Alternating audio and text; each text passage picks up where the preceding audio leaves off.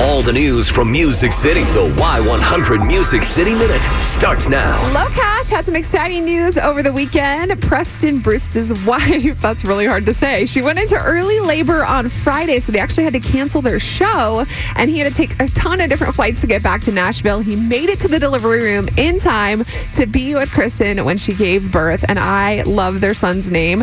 Legend Wild is his name, the first and middle name, of course, last name Bruce, but I think that's so cool. He's their second child, and they also have a 2-year-old daughter named Love Lily. They're still scheduled for tonight's show in Ohio, so that's such like tour life. You just have to like have the baby and go back to touring. But speaking of LOCASH, their new song is called Feels Like a Party, and they actually co-wrote it with Florida Georgia Line's Tyler Hubbard. It feels like a party. It feels like a damn good time to me. A bunch of country girls and back row boys all here to drink and sing.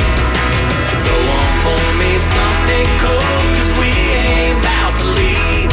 Feels like a party. It feels like a party to me. Yeah, I love those guys. Super Country. You can check out the pictures of their new little one on our Y100 Facebook page, and some other fun things that happened over the weekend. Carrie Underwood posted a photo of herself right before she was going to go on stage at the Grand Ole Opry. You can see her baby bump. It's so cute.